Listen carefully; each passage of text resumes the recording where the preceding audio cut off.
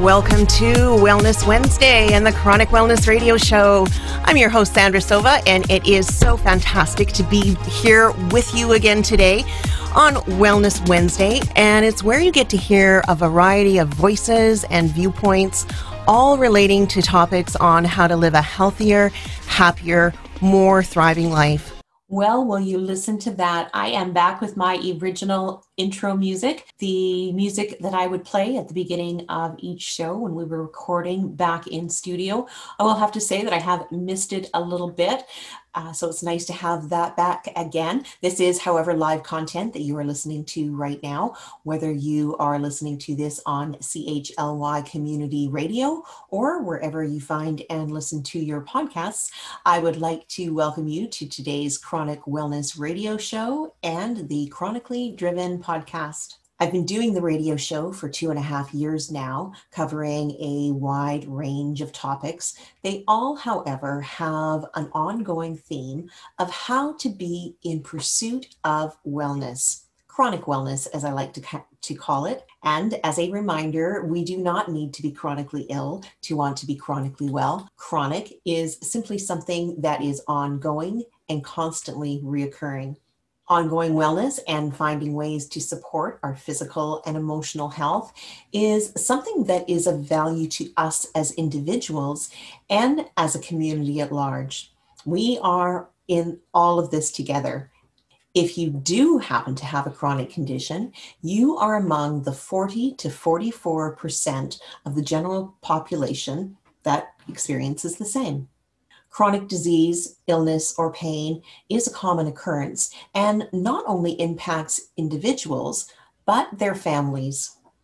I think that part of being able to live well with a chronic condition is being able to talk about our experiences and share and learn from one another. So let's get started. I've been collaborating with Arthritis Research Canada this year with an educational series called Arthritis Wellness Conversations. This month's topic is pregnancy and parenting, and I feel it's an important conversation to listen to as it touches on the science, the physical, and the emotional aspects of navigating pregnancy and parenting when having a chronic condition. Thank you for joining us for another Arthritis Wellness Conversation. My name is Sandra Silva, and as always, I am joined by a research scientist from Arthritis Research Canada. Joining us today is Dr. Mary De Vera. And we also, as always, have members of the Arthritis Patient Advisory Board. Joining us is Allison, Eileen, and Trish. Today's topic is pregnancy, parenting, and living with arthritis. We have a few different perspectives on the panel today, so let's just jump right in and start the conversation. Dr. De Vera, what are some of the issues that women with arthritis tend to face in pregnancy? So I guess, first of all, I think this is such an important topic because, arthritis is so misunderstood.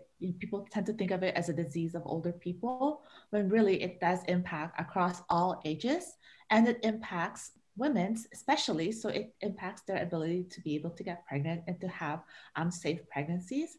So one of the issues right now is whether women should take medications or not.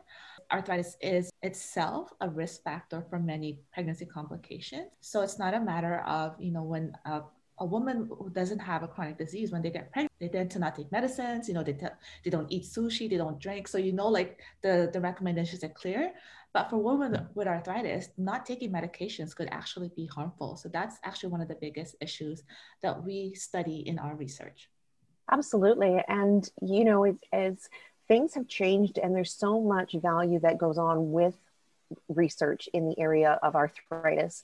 I know that when I was in my mid-20s, I was told rather matter-of-factly by a rheumatologist that I really should consider not becoming pregnant and starting a family because of my rheumatoid arthritis. That was 30 years ago, mind you. Is that something that anyone on the panel has been advised not to have children? I was advised that when I started some of my biologics to definitely not get pregnant on them because there would be some severe reactions. And I've also been advised to not have regular forms of birth control that a healthy woman could have because I'm at increased risk for blood clot or stroke. So that kind of really changed my opinion on having another child since I was diagnosed after my son's birth. But when I asked my rheumatologist right after I was first diagnosed, I said to her, I was like, can I have another child? And she was very honest with me and said, you can, but most women only have one. And I think I understand that now. It's because it would be so hard on my body now. So I am not right now. I'm not even thinking about having kids, but it is in like something I'd like to do in the future. And I was diagnosed so young. So I was diagnosed at 3 and I've been on medications all my life. So, and it ranges from like methotrexate to a biologic to there's a stint where I was treating chronic pain with opiates. And so all of these have come into factor of like, how is my body going to react to having a kid? Will I be able to get pregnant and things like that? But also, so my doctor hasn't said that I can't have or shouldn't have children. She did say that I need to give her at least a year to 18-month warning so that I can come off some of my medications. But there is that fear too, is like with the biologic it is technically safe from what she said, but in the back of my mind, I'm like, how much do we know about it and how it affects 50 years down the road since they haven't been around that long? There's just a fear in my mind, but I don't know. So there's definitely a lot to consider, or that I have considered. That's another reason why having a really good, strong relationship and communication with your healthcare providers is important for someone like Allison to be able to plan and to think about these things and the big picture. Absolutely. And actually, that's some of the things that we're finding is to actually have that conversation early, even if, pregnancy is still years down the road, but just to kind of, have that check-in so that, you can plan for birth control, and then to also give the enough lead time to be able to plan, what medications you could stay on when you're conceiving, and then what medications you can stay on when you're pregnant. So that is definitely one thing that we found, so that, some women that we've talked to or interviewed said, they haven't had that type of like relationship. They haven't felt supported in their decisions. We've also found some women that, have had those relationships, and, they were able to carry the pregnancy successfully and then transition into motherhood, and then also plan for that subsequent pregnancy. So actually some of the things that we're working on findings is tailoring that messaging to patients, but also to the healthcare providers, because we want the conversation to come from both sides. So it's not always patients having to go ask their doctors. It should also be the doctors offering and just, initiating those conversations. Mm-hmm. And then I guess I wanted to add to Allison's concerns about like biologics. So I guess it's a little bit of good news, or some of the reassuring things that we've found. So we've been studying biologic, oh my gosh, for the past 7 years since I started my appointment as an assistant professor. Because at that time, they had just been in the market for just over 10 years. We really needed to understand, what are their impacts on the moms and the babies when they're taken during pregnancy. So over the past 3 years, we've actually published a series of papers where we've shown that they're not as with a lot of the adverse outcomes that we tend to worry about with medications in pregnancy. So there's no association with preterm births. There's no association with small for gestational age babies. And there's no association with congenital malformation. So that's a major thing that people worry about, especially when you consider that, some arthritis medications like methotrexate are actually teratogenic. And then there's no connection with infections in the mom and infections in the baby, which is an important potential complication considering how these drugs work. So some reassuring research that we've published. And again, we're working a lot on how do we take these findings and communicating them so that patients are aware, and also that doctors are aware that, we have found that there are no associations with these complications. One of the things that I was curious is, does having arthritis impact a woman's fertility or her ability to conceive? Yes, so studies have shown that it does. So women with arthritis tend to have less children compared to women who don't. And they also take a longer time to be able to conceive. So again, this ties back to just that relationship and conversation with the healthcare provider, so that pregnancy and reproductive decisions can be planned ahead of time so that we can have successful outcomes. Thinking about when you do have arthritis and you are going through a pregnancy, did your arthritis change while you were pregnant? I wasn't actually diagnosed quite yet when I was pregnant. I started experiencing symptoms of rheumatoid arthritis around 24, but it was during my pregnancy that I could tell something was definitely wrong with my joints. And I've never experienced such horrible swelling in my existence since, but I might with RA.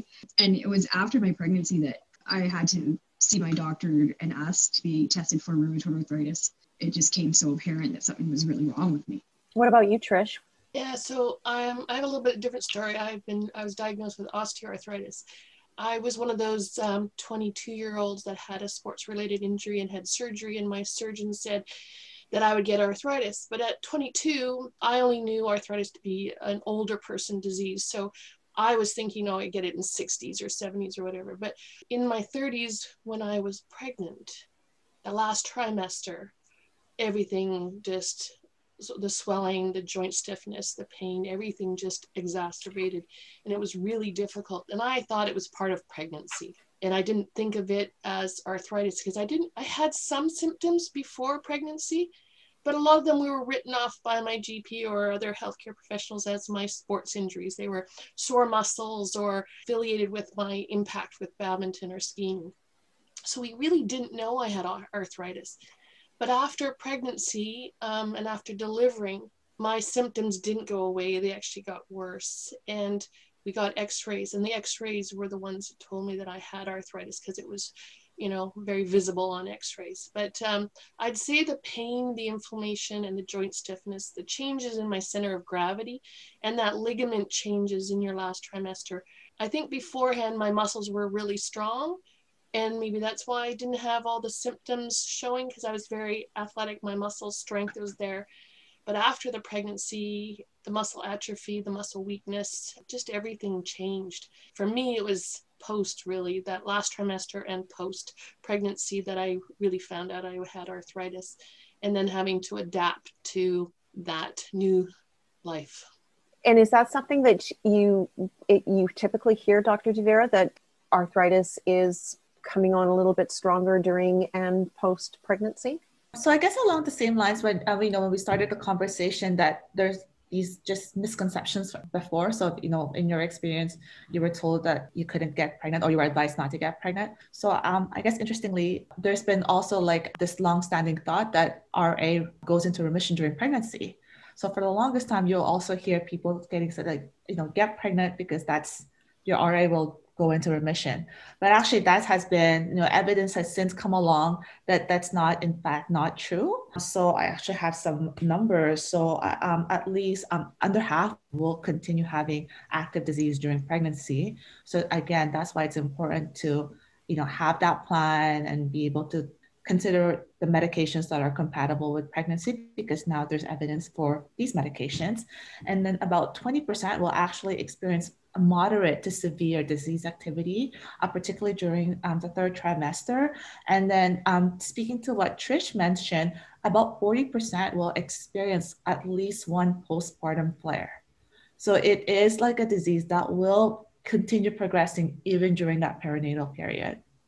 What sort of challenges does having arthritis bring to your role of parenting? Well, I think for me, just adapting my lifestyle. I wasn't able to be physically as active as I wanted to be. So I had to choose what I could do and focus on the positive aspects. And, I was able to read with him. I was allowed to be able to play board games or do other types of activities that I wasn't involved in running or high impact sports. I did push through for a few years. When he was a kid, I actually, because I'm a skier, I wanted him to learn how to ski. So I thought in my mind I would be able to ski the green runs and ski with him for a couple years while he's learning. Well, not even 3 times. He's already down the hill and I'm trying to keep up with him. So I knew that I wouldn't be able to ski with him very much longer. And I knew that every time I skied, I would pay the price for a couple days. So I would sacrifice to be able to have that moment. that time with him and those memories. So it was tough having to give up throwing the softball or his baseball, being participant in his physical activities. But, there was other things we could do. So we had to modify kind of my first 6-7 years of having my arthritis. And then he was a little bit older and then he understood. And I think that's another thing is my son is very empathetic, very compassionate, because he's seen me on my good days as well as the days that I struggle. So I think that is kind of a cool thing that he's learned through this whole process. Sorry, I'm getting a little teary-eyed because I always kind of think of what I've had to give up, and I'm still funny is grieving who I was or who I thought I was. So as a mom, my role might have been a little different than my sister-in-laws or my girlfriends. But we figured it out. Thank you. That's really touching. I mean, that's really going straight to my heart, Trish. And we did a study where we interviewed women with RA, and some of the themes just reflected what you just said. So they've had to make a lot of adjustments. So even things like being able to breastfeed. So for some of the moms that had a lot of hand or wrist involvement, they said they just couldn't breastfeed because they couldn't hold the baby. And then they also told us about just some of the baby items, like car seats could be really hard on the hand. So there was a lot of relying on the partner and family. And then, just adapting their activities. So they can't do a lot of the physical activities, but then they will just do a lot of reading. And then what you just said about your son being empathic. So one of the, I guess, beautiful things that we came out with this research was a lot of the moms told us that their children are a lot more empathic, a lot more sensitive. They're so kind because they've seen what their moms go through. So I feel like I'm going to tear up because you just really just brought our research to life with what you just shared. Absolutely. Eileen, I know that you are a blogger, and one of the things that you started focusing and talking about is being a parent of a young child and rheumatoid arthritis. Well, particularly with rheumatoid arthritis, it is one of the diseases that definitely causes disability for a lot of people if they don't get treated in time. So I think one of the biggest challenges for me personally has been a single parent getting by on disability. And it's not just the financial aspect of that, but also because I am a single parent. I'm all on my own. So it's dealing with all the chores and everything that comes with raising a child from birth till he's almost 8 now. So I've been going through pretty much his entire childhood and watching my body slowly change each time, each year as my disease progresses. So it can get challenging in different ways each year and as he grows, particularly when he was a baby before I was diagnosed. Wearing a baby sling was really kind of something I wanted to do because I had hand and wrist pain. So I thought, well, maybe I could just wear him. But even just wearing him was too painful. I couldn't handle 20 minutes just wearing him. And I remember feeling like I wasn't like the other moms. And then I felt like I missed out on so many opportunities, and I couldn't breastfeed too because of pain, but I wasn't diagnosed yet. And that a lot of people are breast is best, but when you're dealing with an illness, it's not necessarily breast is best. It's as long as your baby gets fed, and what helps a mom be able to be the best parent she can be and take care of her illness. Allison, you're not, as we know, you're not yet a parent, but you mentioned that you do think about how to balance everything. Yeah. Right now I'm lucky because my arthritis is generally pretty controlled with medication. And so I am still able to work, and I'm working from home right now. And so there's those, but that idea is the balancing and how do you, at what age does your child understand what you're dealing with? Or and at what age can you start having these conversations with your kid and feeling like they're hearing you, and that your parenting is a bit different, but that they and so that there's not that resentment or anger, or have you had to deal with that for as parents, dealing with your kid or not being able to take them to the park or not being able to take them on a hike or something like that? or do they understand, or have you guys found that they've understood? The younger he was, the less he understood, but the older he gets, the more he understands. And also the more in depth with my diagnosis I find ways to balance going to the park and life. So has it gotten easier? Yes and no. As Trisha said, like, my son has grown into being such an understanding, empathetic and compassionate little guy for somebody who's not even 8 yet. And I know that it's my diagnosis that has taught him this, and that would be something that I wouldn't be able to give him if I didn't have this diagnosis. So it's always important for my mental health is to find that silver lining. And I think that's probably the biggest one for me. I think also we need to look at not trying to do it yourself and be a super mom, because I felt guilty that I couldn't be there for him like I wanted to. So I actually finally started talking to friends and family and explaining what I was going through. And they had no idea because I had hidden it for so long, because I was one of those tough, independent athletes that no pain, no gain, just push through it. And, and I thought, I finally got to a point that I started asking people to go for walks with me or go to the playground with them and their kids.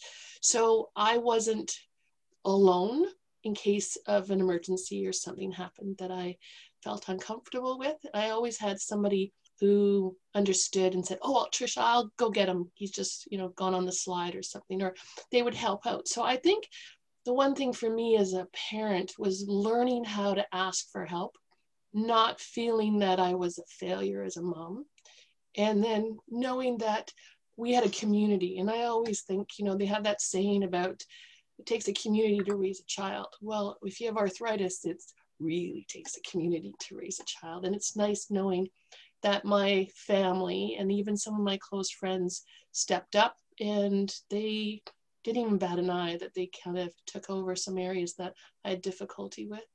And then there was a couple years when Jackson was little and I was battling depression. I don't remember some of his baseball season. I don't remember some of the activities, but I had family that would take him to baseball or, join in when I'm there, just to keep me engaged and keeping me part of the whole activity and stuff. So I think building a community is really important when you have arthritis, and especially when you're raising a kid. There's such good and important and valuable information being shared here.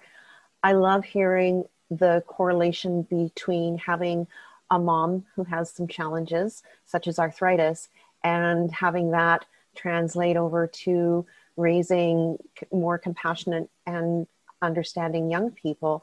And hopefully, in turn, future generations will be more open in talking about these things. Trish, I can relate so much with that, putting on that facade and that armor of things being okay and that we can do it. I think that having conversations like this is empowering and encouraging, that it is a normal part of many people's lives and that we should talk about it. We need to normalize all the different types of situations that are happening, and that we can normalize these types of conditions and lifestyles and get support for one another, because that is so important. And that's where we have much better outcomes for both our physical and our mental and emotional wellness. I think one other area that you don't think about, but when you're raising a child, also you have a spouse.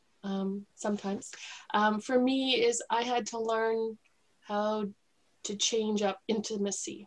So a lot of things were different after my arthritis diagnosis and having a young child. A lot of things change because if you're in pain and everything, it's hard to kind of be in the same role that you were in before, and learning new ways of connecting with your significant other. And I think that was also another challenge for me in those early years, was you have a new baby, you have a new diagnosis of arthritis, and you're trying to juggle everything, and you don't want your spouse or significant other to be left out of the picture.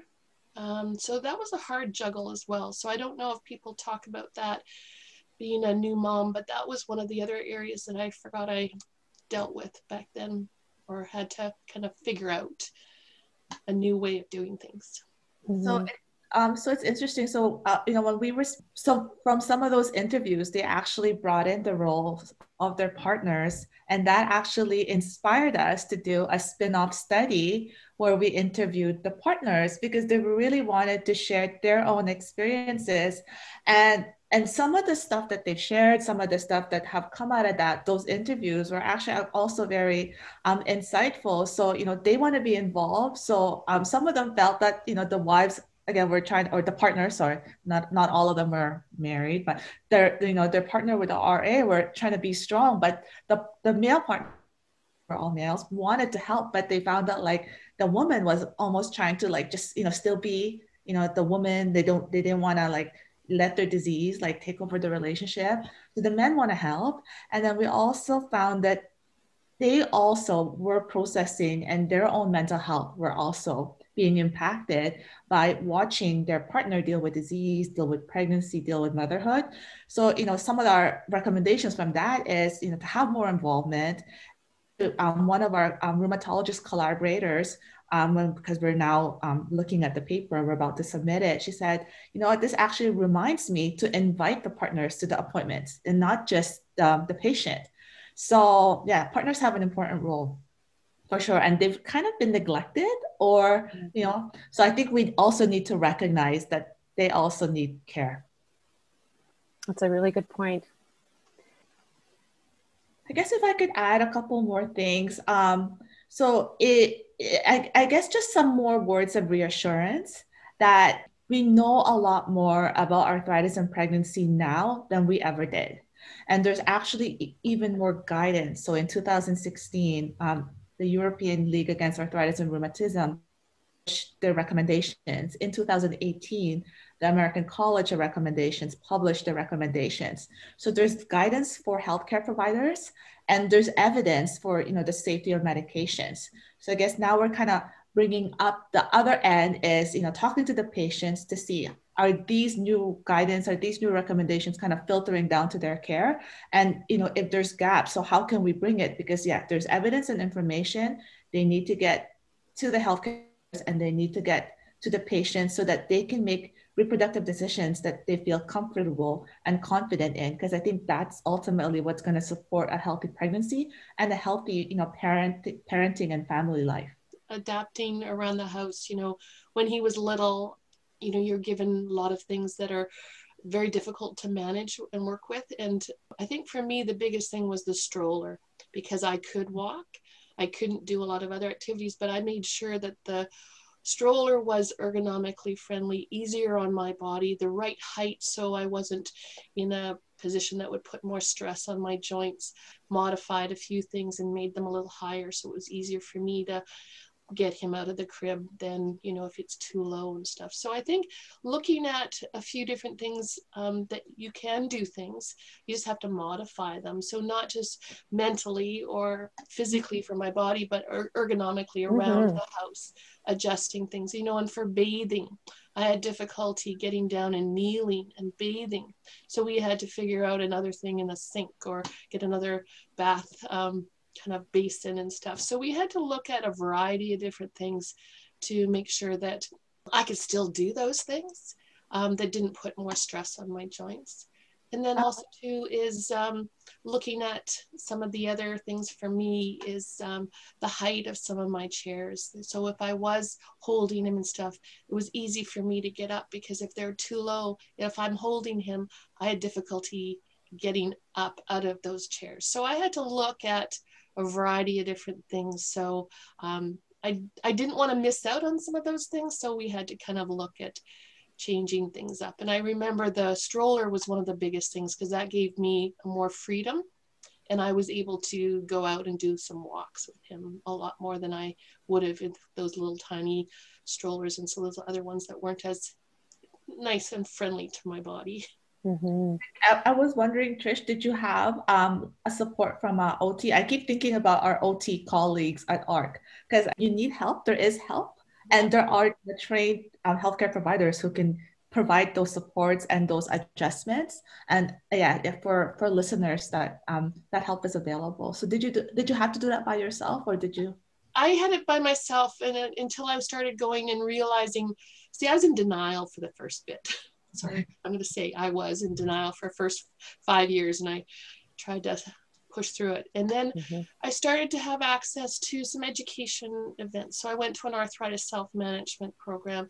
I went to a chronic pain workshop, and I went to a few other things. So once I started learning a little bit more and accepting and understanding my disease, knowing that there was no cure, that it was going to progress, and I just had to figure out how to, kind of halt it or slow down the progression, and how to figure out how to do that, but also modify how I did it with my child and figure out what worked for me. So, I got walking poles, I did a whole bunch of, looked at footwear. I looked at a lot of different things, so I could still be active with him. So I was able to walk with him. So there was a lot of things I learned later on.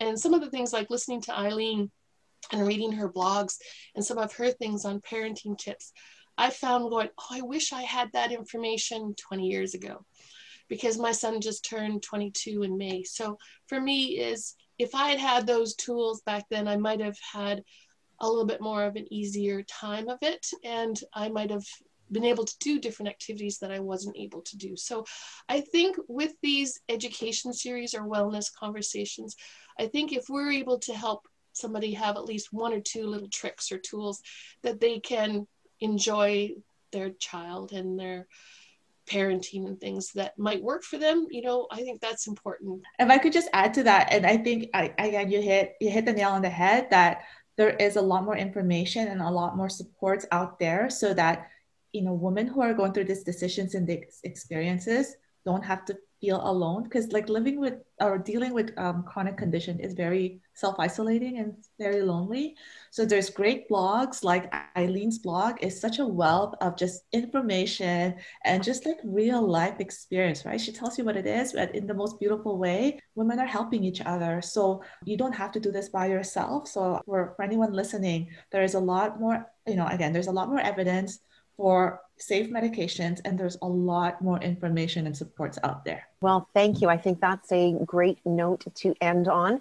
I'd like to thank everyone for their participation. You have been joining us here for an arthritis wellness conversation, hearing from individuals that are just like you, living with arthritis.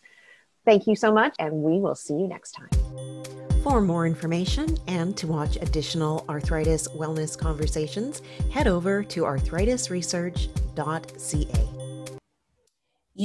It is really too bad that we did not continue recording after the episode came to an end, because the conversation continued and was really, really amazing. We expanded on the value and the importance of being able to have conversations like this within our families and within our communities. There was also an exciting moment where Dr. Mary De Vera shared how this discussion, this conversation in real time prompted her to consider adding an additional aspect to the research she is already doing in this area. What a great representation of the science and research being done over at Arthritis Research Canada, and how they absolutely bring in the role of the patient. Thanks so much for joining me. This has been Sandra Silva. You have been listening to Chronic Wellness Radio and the Chronically Driven podcast. See you next time. Take care and be well.